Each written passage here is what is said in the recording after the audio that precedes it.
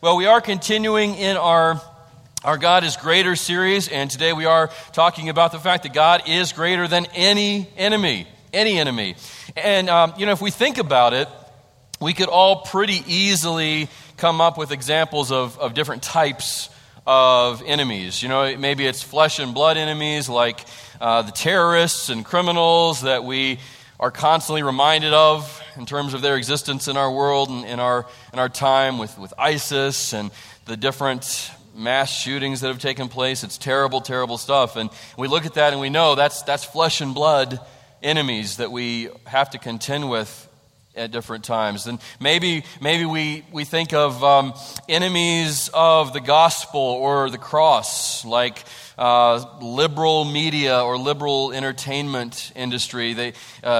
Activism and protesters. They tend to just concentrate on things that are timeless truths of God's word, objective moral standards that come into question and get attacked.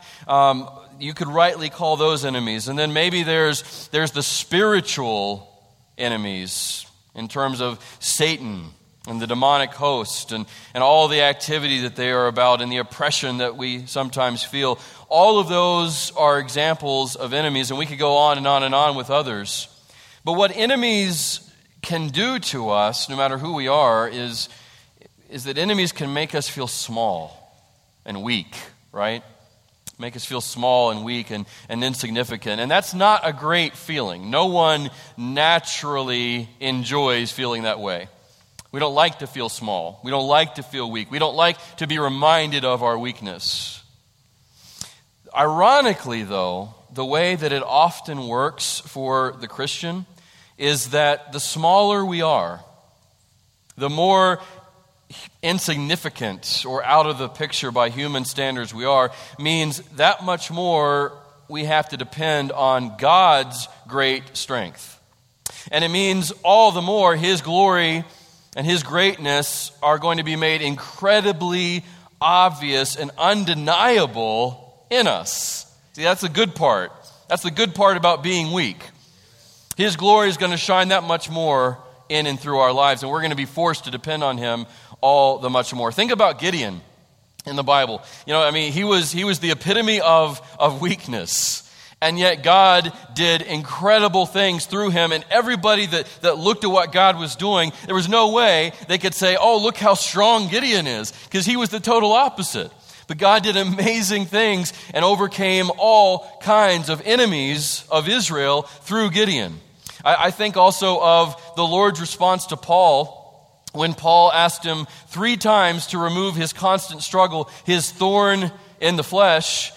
And Jesus told him, my grace is all you need.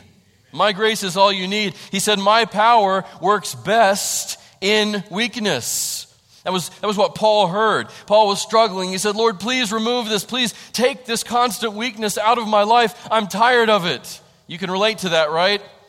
I'm tired of struggling against this thing. Remove it, please. And he asked him 3 times. And Jesus said, no, Paul, no. It's an odd thing to think about, Jesus saying no to Paul about a request that was sincere and honest and heartfelt and not selfish. Jesus said, no, I'm going to leave it right where it is because my strength is made perfect in your weakness.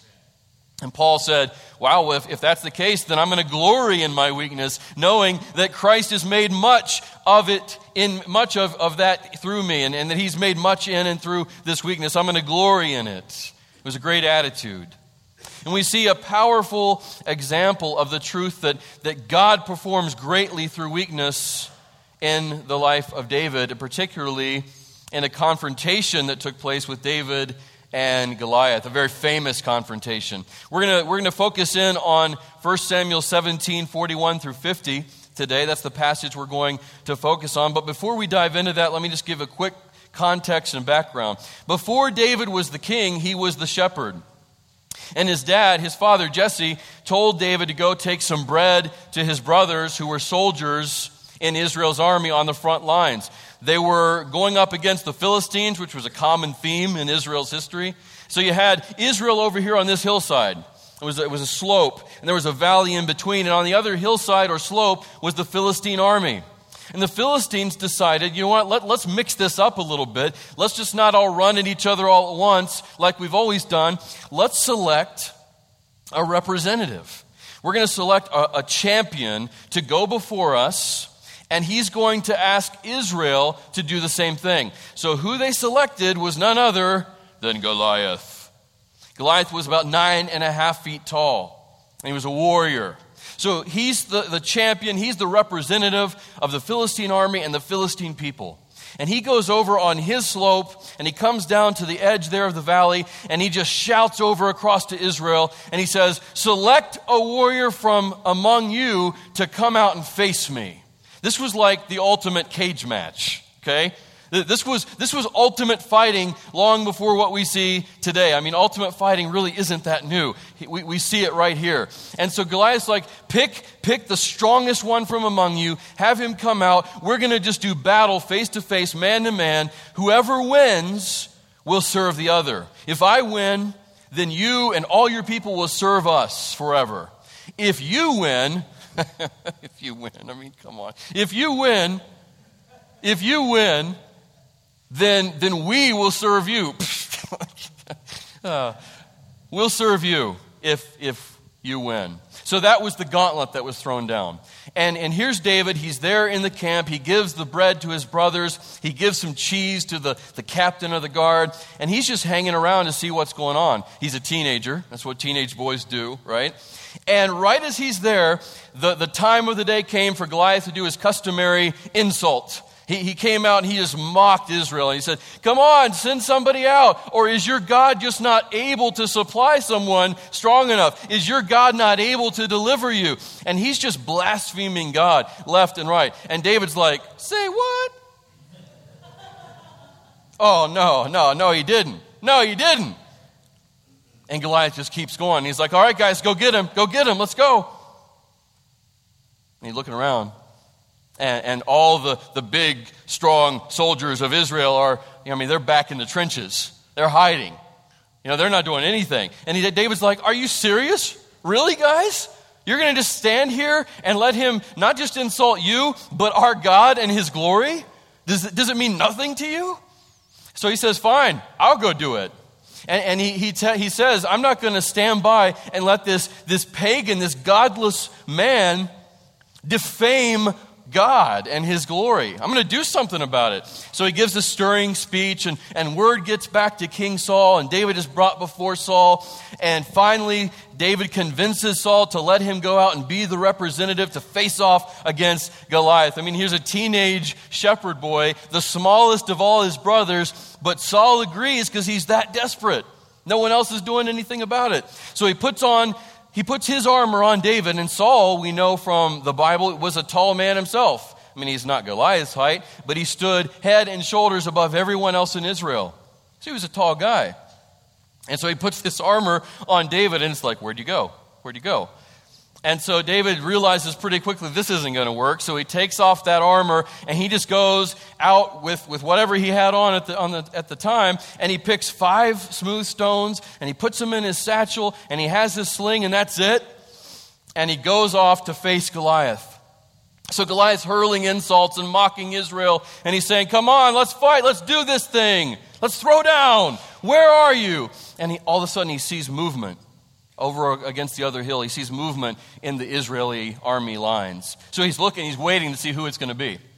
All right, who are they going to send? What's their best shot? Let's see this. And then out comes David. Little teenage David, shepherd boy David. And Goliath's like, are you kidding me? Are you kidding me? Really? This is the best you have? So David comes out, and he walks down to face Goliath, and the two are coming closer and closer and closer, and that's where we pick up in the passage. 1 Samuel 17:41, here we go. Goliath walked out toward David with his shield bearer ahead of him, sneering in contempt at this ruddy-faced boy. Am I a dog, he roared at David, that you come at me with a stick? And he cursed David by the names of his gods. Come over here and I'll give your flesh to the birds and wild animals. The ha is what I added. Verse 45, David replied to the Philistine, "You come to me with sword, spear, and javelin, but I come to you in the name of the Lord of heaven's armies, the God of the armies of Israel, whom you have defied. Today the Lord will conquer you." The Lord will conquer you. You see that? "And I will kill you and cut off your head." Nice, right? "And then I will give the dead bodies of your men to the birds and wild animals." Oh, you want to talk about the birds and the wild animals? All right, yeah, they're going to get fed, all right, but they're going to get fed with you guys, not us. "To the birds and the wild animals, and the whole world," watch this, "and the whole world will know that there is a God in Israel. And everyone assembled here will know that the Lord rescues his people, but not with sword and spear. This is the Lord's battle, and he will give you to us." See, the whole motivation for David doing this was not selfish or personal. It wasn't so he could say, "Oh, you think I'm just this little scrawny shepherd boy? Wait, watch out. Look what I'm going to do." That wasn't it. The whole motivation behind David stepping out and going up against Goliath was God's greatness and glory. He wanted to defend the name of his God. He wanted to proclaim and pronounce the unmatched, unparalleled glory and greatness of God. And he wanted to remind all his fellow Israelites, God's still with us. God will deliver. You don't need to be afraid of even someone as big and strong and fierce as Goliath. He's nothing. He's nothing. That's what he was reminding everyone about. So verse 48. "As Goliath moved closer to attack, David quickly ran out to meet him. Reaching into his shepherd's bag and taking out a stone, he hurled it with his sling and hit the Philistine in the forehead. The stone sank in, and Goliath stumbled and fell face down on the ground. So David triumphed over the Philistine with only a sling and a stone, for he had no sword." Isn't that awesome? Isn't that awesome? And we read that and we know how incredible that is, how powerful of an example this is of what God can do.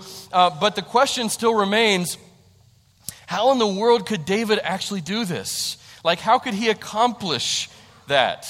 I mean, logically, right? How did he, this small teenage shepherd boy, have enough courage and enough faith to go and stand off against Goliath?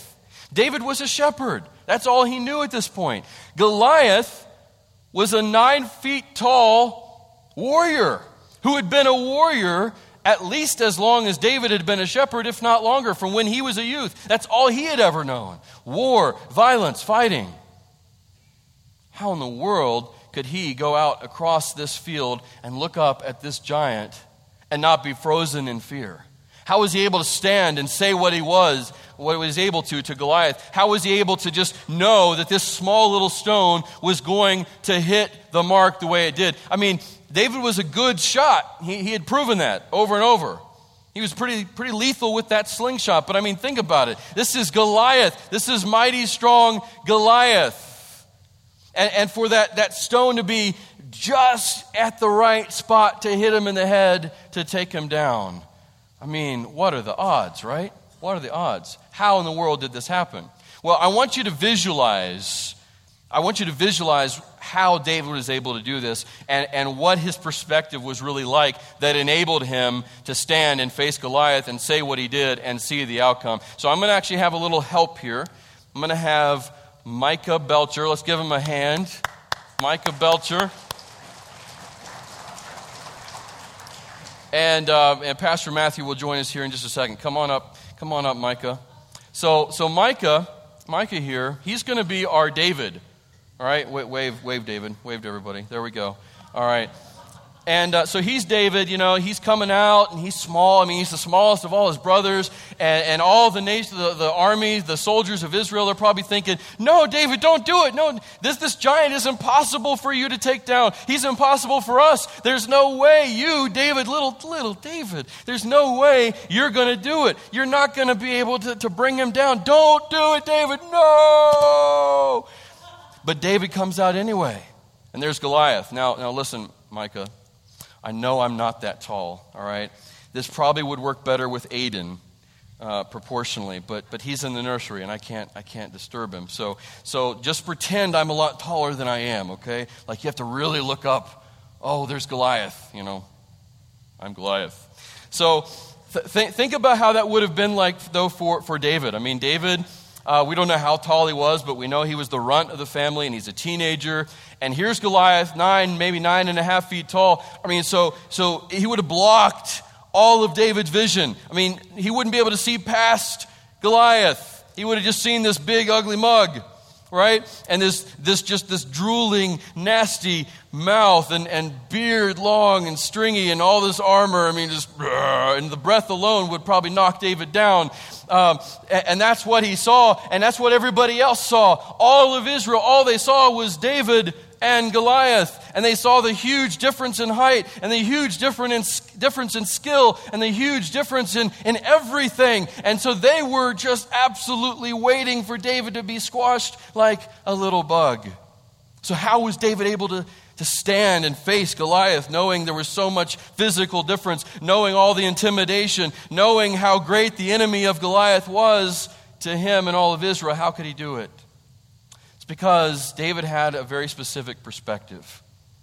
He had a very, very specific perspective that the others forgot about and did not have. Because behind Goliath, we'll just do this. Behind Goliath was someone much, much larger, right? Much larger. Yeah. See, David didn't see this big giant that was impossible to defeat, that was impossible to overcome. David saw the greatness and glory of God looming large over a giant that was very small in comparison, right? All right. Thank you very much.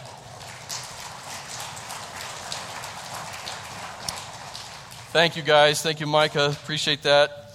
See, yeah, David didn't see a giant that was impossible to defeat. He didn't see what everybody else saw. That wasn't his perspective. Instead, he saw God's greatness and glory completely looming over the giant, overpowering and overshadowing him. And in comparison, as big as Goliath was, he didn't seem that big compared to the bigness of his God. Right? Right? That perspective that David had allowed him to see Goliath as just a big opportunity for the greatness and glory of God to be on display. And that was an opportunity too big for him to pass up. That's how David was able to do it. That's how he was able to stand and say what he did to Goliath and know that God was going to empower him to take him down. That's how. It was all about his perspective.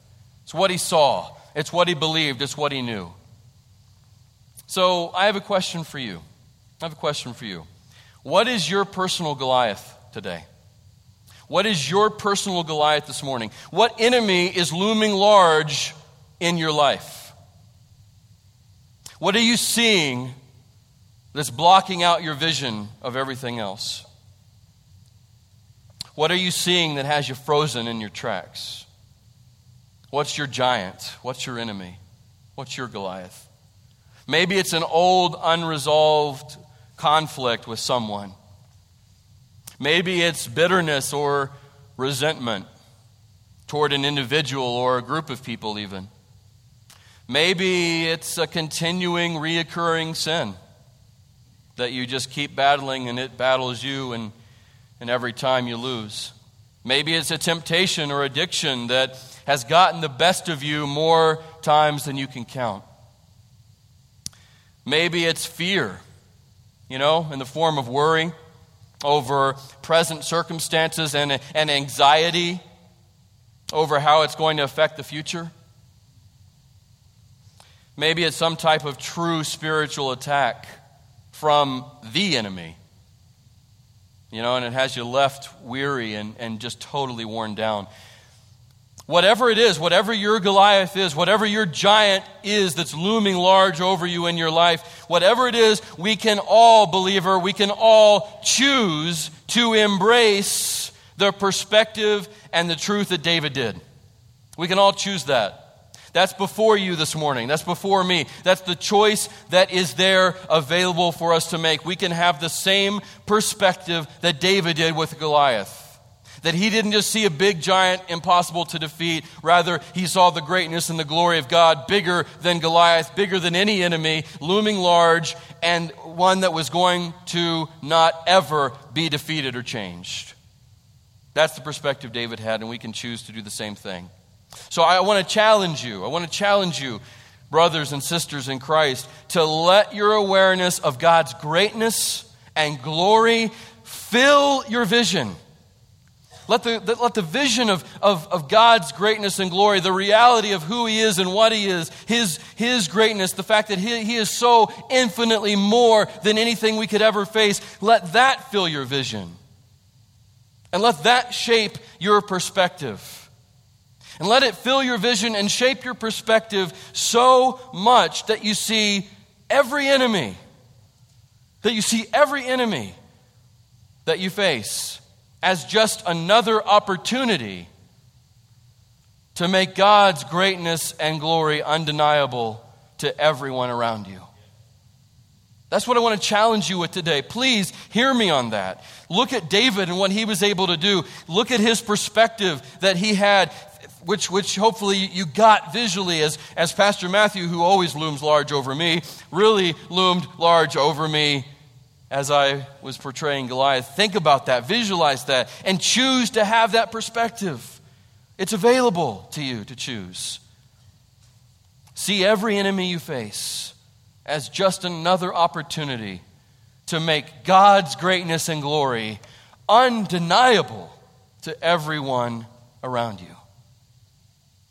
Now, I'm not suggesting in any way that having such a perspective is easy or that it comes naturally. It's not. It doesn't. Trust me, I know that.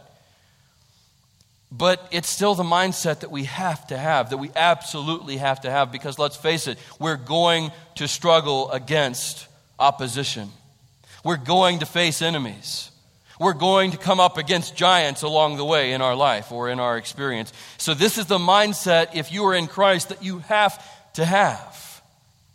But it's only going to happen. You're only going to have this mindset, this perspective, and I'm only going to have this mindset and this perspective through the power of the Holy Spirit. That's the only way we're going to do this. It's the only way I'm going to have that vision. It's by the power of the Holy Spirit and choosing to depend on Him moment after moment. It's not even enough to choose to depend on Him every day. That's not enough. Because our whole world can shift, our whole perspective can be turned upside down in the matter of minutes, right? It's happened for you. It's happened to you. It's happened to me. I mean, everything can just come toppling down.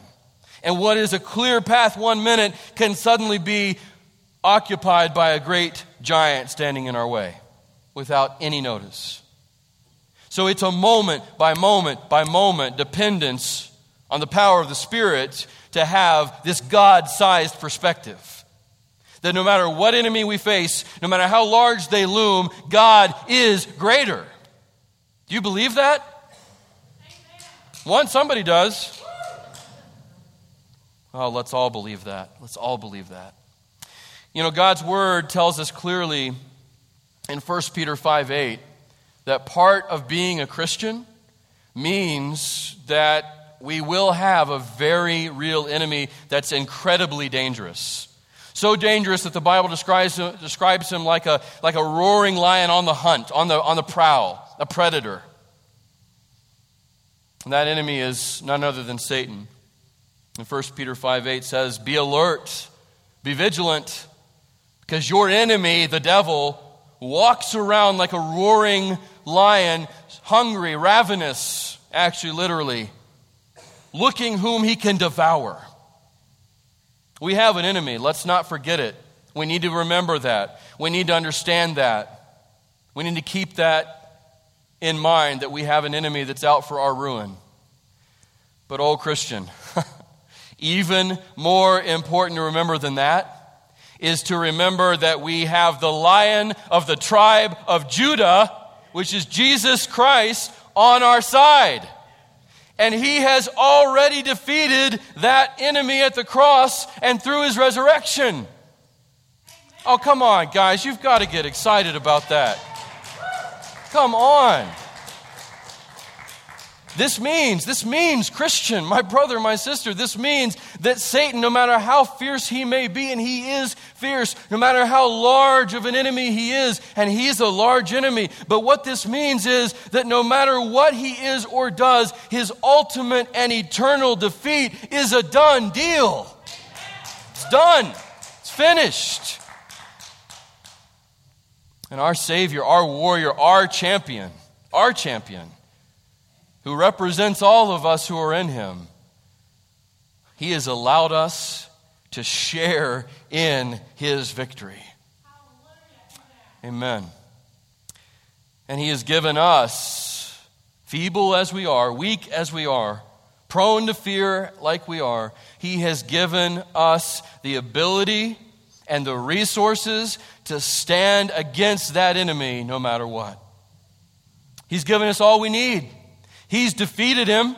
He's given us that victory. And while we're still here in this existence and in this world and in this flesh, as we go up against the enemy who's already defeated, he's given us everything we need to stand against him. Be encouraged today. Be encouraged. No matter what enemy you're facing in your life, no matter what circumstances loom large like a giant, you have a Savior who has conquered it all. Be encouraged in Christ. Not only is our victory over the enemy secure and complete, so is God's love for us. So is God's love for us. Romans 8, verses 35 and 37 to 39 remind us of that. Look what Paul says there. He says this: who shall separate us from the love of Christ? That's a good question. It's a good question. Who shall separate us from the love of Christ? Shall trouble, or hardship, or persecution, or famine, or nakedness, or danger, or sword? I mean, that's a pretty imposing list right there. And at some point, we've all been faced with something like that. Something grave, something big. And we've asked that question, will this separate me from the love of God? Is this going to be it? Is this finally the thing that's going to be that chasm that God just isn't going to reach? I mean, we know that's not true intellectually, but come on, we felt that. As you face that giant, whatever that has been or maybe is right now, in your heart, your human, fleshly heart, that thought is entered. Will this separate me from the love of God? Will this do it? Paul asks that. Will all these things separate us from the love of Christ, the love of God in Christ? Verse 37. Look at verse 37. No! In all these things, we are more than conquerors through him who loved us. That's Jesus. That's our lion, the Lion of the tribe of Judah. In all these things, no. It's not going to conquer. It's not going to defeat. We are more than conquerors through him, and that's the key. Not through us, not through our strength, through him. Look what verse 38 says. For I am convinced. It's an absolute fact for me, Paul says, and may it be so for you and for me. May we join with Paul and say, yes, I am absolutely convinced that neither death nor life, neither angels nor demons, not even the prince of demons, Satan himself, neither the present nor the future, which occupies so much of our thinking and is something that allows us to worry so easily. But Paul reminds us, not the present or the future, no matter what lies in wait with either, nor any powers, even though they may be great, nor any powers, neither height nor depth, nor anything else in all creation will be able to separate us from the love of God that is in Christ Jesus our Lord. My friend, God is greater, and He always will be. Don't let the enemy convince you otherwise. Don't believe the lies he whispers into your ears that God isn't greater than this time, not this time.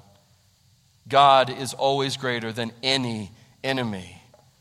And the victory is already secure, and the victory is available to you and to me every single moment in and through Jesus Christ as we depend on the power of the Spirit given in His name. Do you believe that today?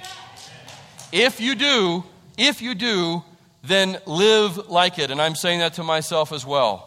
Recall that to your mind moment by moment. Surrender and yield to the Holy Spirit so He can recall that to your mind minute after minute after minute. And then go out into the world that is cowering in fear moment by moment at the presence of their enemy, the giant that they see, the prince of this world, Satan, as they cower beneath him. Invade that space and say, no, I know someone far greater than he can ever be. Do you know him? If not, let me tell you about him. His name's Jesus. Let's pray. Would you pray with me?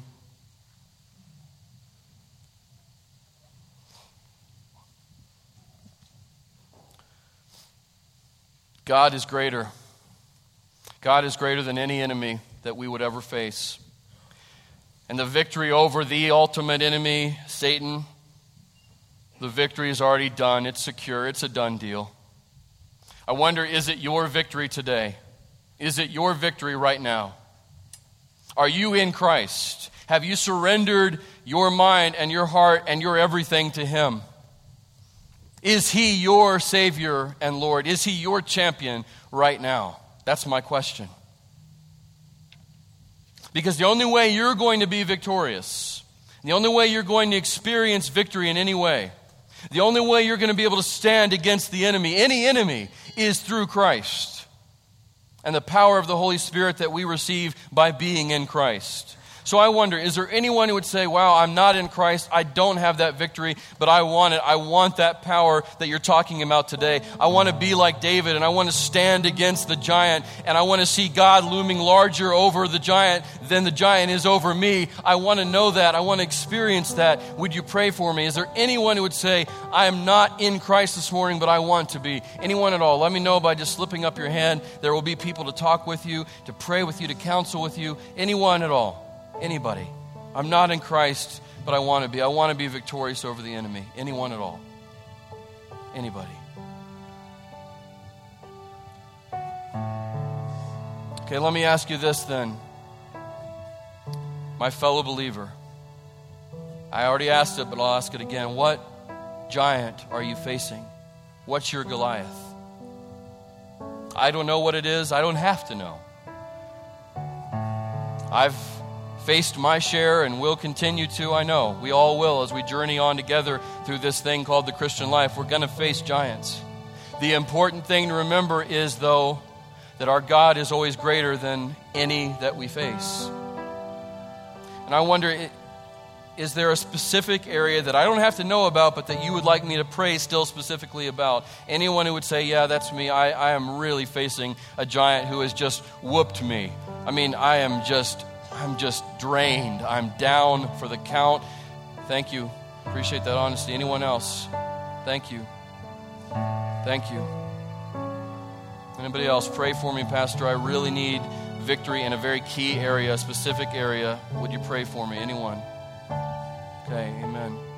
Listen, church, I want to invite you, if you need to, if you want to, if you feel led, then do it. Come down front if you would like. Kneel at these steps. Turn it into your own personal prayer closet with God. Take whatever is weighing on your mind and heart to Him. There's something that happens in our mind and our heart when we actually physically move and act. So maybe you need to do that. Maybe you need to come down and actually just pray and lay yourself bare before the Lord. Or maybe you need to talk with someone and have someone counsel with you. There's 2 people standing in the back right now. Catch one of us, talk to one of us if you need to. But most importantly, go to God even right now.